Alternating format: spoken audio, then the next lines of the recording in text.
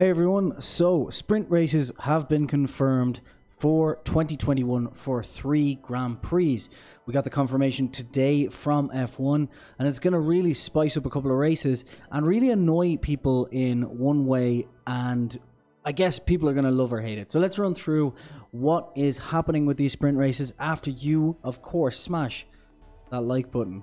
Now, one of the things we do need to just quickly discuss before I jump into this is that there's a lot of construction going on here, and even with all the sound dampening, I'm still getting quite a few issues with background noise seeping in. So apologies about that if you do hear it. But more importantly, what you're here to listen about is that the sprint races have been brought in for the 2021 season. And while we haven't got a confirmation of which tracks, I have got specific confirmation that Formula One will implement this from the British Grand Prix. So it seems like the first race we're going to see this in is the British Grand Prix itself.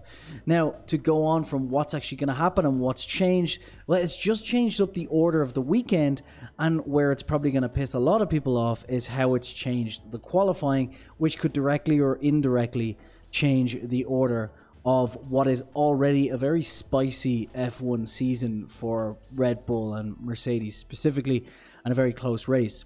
So here's what's going to happen. Instead of having practice 1 and practice 2 on Friday, we're going to have the morning practice 1, 60 minutes as normal.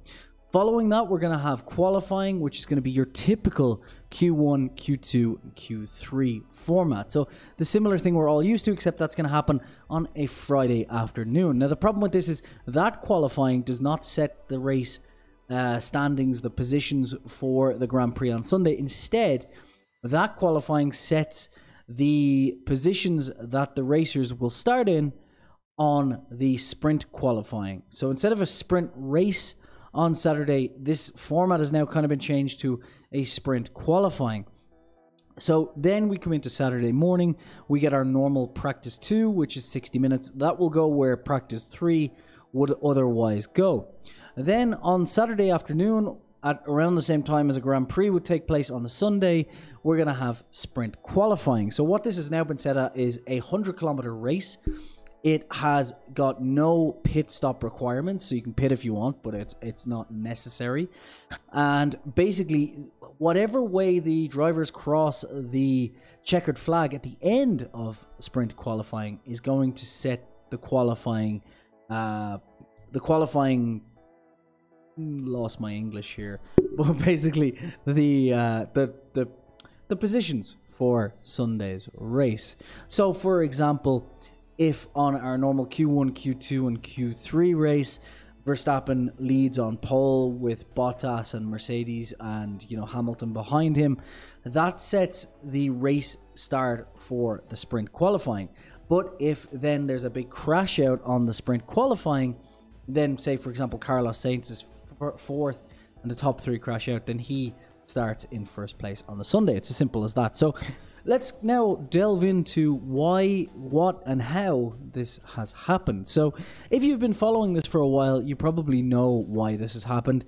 It's happened because Liberty Media obviously wants to obtain more and more eyeballs on their sporting rights. So if you're not aware, Formula One makes $600 million a year just from selling the TV rights, and they contain complete control of all of that. Now, the other thing is they want to make things more exciting, because over the past few years of Mercedes dominance, obviously there's been quite a few dull seasons, and they're really trying to push on that. Now, they don't want to get rid of the qualifying as is with the Q1, Q2, and Q3, and I swear to God, if that drill keeps going, I'm going to go out there and drill that person in the head. But anyway, they don't want to get rid of Q1, Q2, and Q3, and neither do I, and neither do any of the fans, I don't think, especially the hardcore fans, because honestly, it's been a great way to do it. It's worked really well for everybody involved, and I think it's probably the most exciting way to do it, unlike different ways they tried it in the 90s, aggregate times, one-shot qualifying, all that sort of thing. So this is going to be a bit of a risk, and that's why the teams have agreed to only trial this for 3 races to see how it goes. The second big thing about this that is worrying more so the teams than the fans is in qualifying, you very, very rarely get crash damage. In practice, we've seen a few times where there's been crash damage. We have seen it in qualifying, but it's much less rare than when you're doing wheel-to-wheel racing on a Sunday. So the big thing that the teams are worried about here, more so than I'm worried about that person drilling in the next office over, is that if you have crash damage on a Saturday, for teams like Mercedes and Red Bull in the past, who essentially have unlimited budgets, it wouldn't be an issue. But with this year's $145 million cost cap, putting more so those front of the line teams under, the constraint of a budget, if there's a crash during a Saturday race, that could be hugely, hugely costly to those teams. Obviously, it's going to affect the back of the grid teams as well, who have, got much less budget to spend than the $145 million. And maybe less so the midfield teams who kind of operate in and around that anyway. So what Formula One has offered is a $600,000 break in the cost cap for damage delivered on a Saturday. But given that the cost of an F1 car in completion is around $12.2 million, I don't know whether the teams are going to be too delighted with $600,000, given that's going to replace 4 front wings in total. So if there's anything more substantial than front wing damage, suspension damage, engine damage, that kind of thing, that's where the teams are going to get a little bit worried. I guess another issue that they'll have with this is it could really wear down on some of the equipment, and because they're only allowed 3 engine changes a year, well, 3 engines in total, 2 engine changes, it's another reason for teams to be worried, especially with the cost cap, with the further restrictions and so on. As for the World Championship, I wasn't really expecting them to follow through with giving any points towards the World Championship on the sprint races, and if that background noise is seeping in, I do sincerely apologize, and I would have recorded this elsewhere, but I've been told this is going to be happening all day, so I just gotta live with it for today, unfortunately.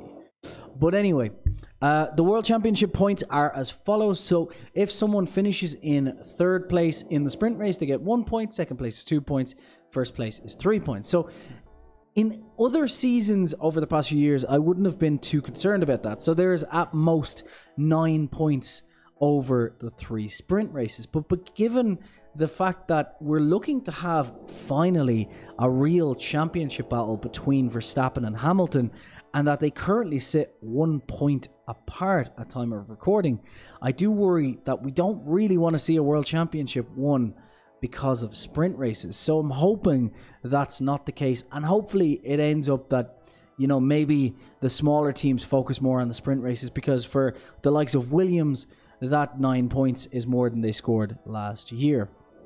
So basically we're looking at this coming in the first British Grand Prix. It's going to be an interesting one to watch and see. I'm not really still sure how I feel about it, especially because I didn't really expect it to go ahead this year. I thought it would be something that they would maybe push forward to next year because of, how difficult things are already. And because the decision hadn't been finalized before the season, I was kind of expecting it to be moved on to next year. But Jean Todt announced this morning that it is in fact going ahead.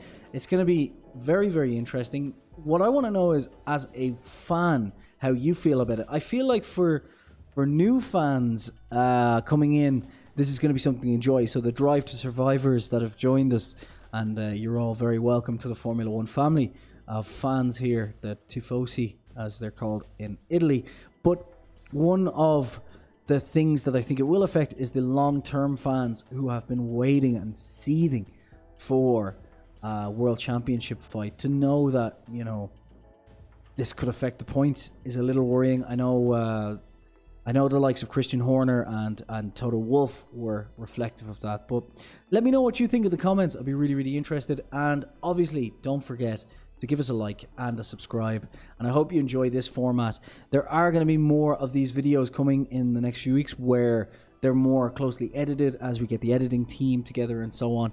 But I want to make sure that daily and weekly news can still keep coming just by recording these kind of out of the box, kind of more podcast style videos, and I hope you enjoy them. We're going to have a full weekend this Friday, so make sure you do subscribe, because on Friday we're going to be doing a practice report. We noticed there's a lot of content missing in the F1 field around what happens in practice. Maybe people aren't interested, but we want to try a post-practice practice report on the Friday. Then you can join us on Saturday for the qualifying watch along, where I'm going to be following along with that. And then finally on Sunday, there's going to be a team of us, 3 or 4 of us, joining an hour after the race completes on Sunday at Portugal at Portimao. So you can join us for the post-race show. So do go ahead and subscribe, hit that little bell icon below to be notified when all of those things are live. And thank you so much for watching. Have a fantastic Formula 1 inducing day.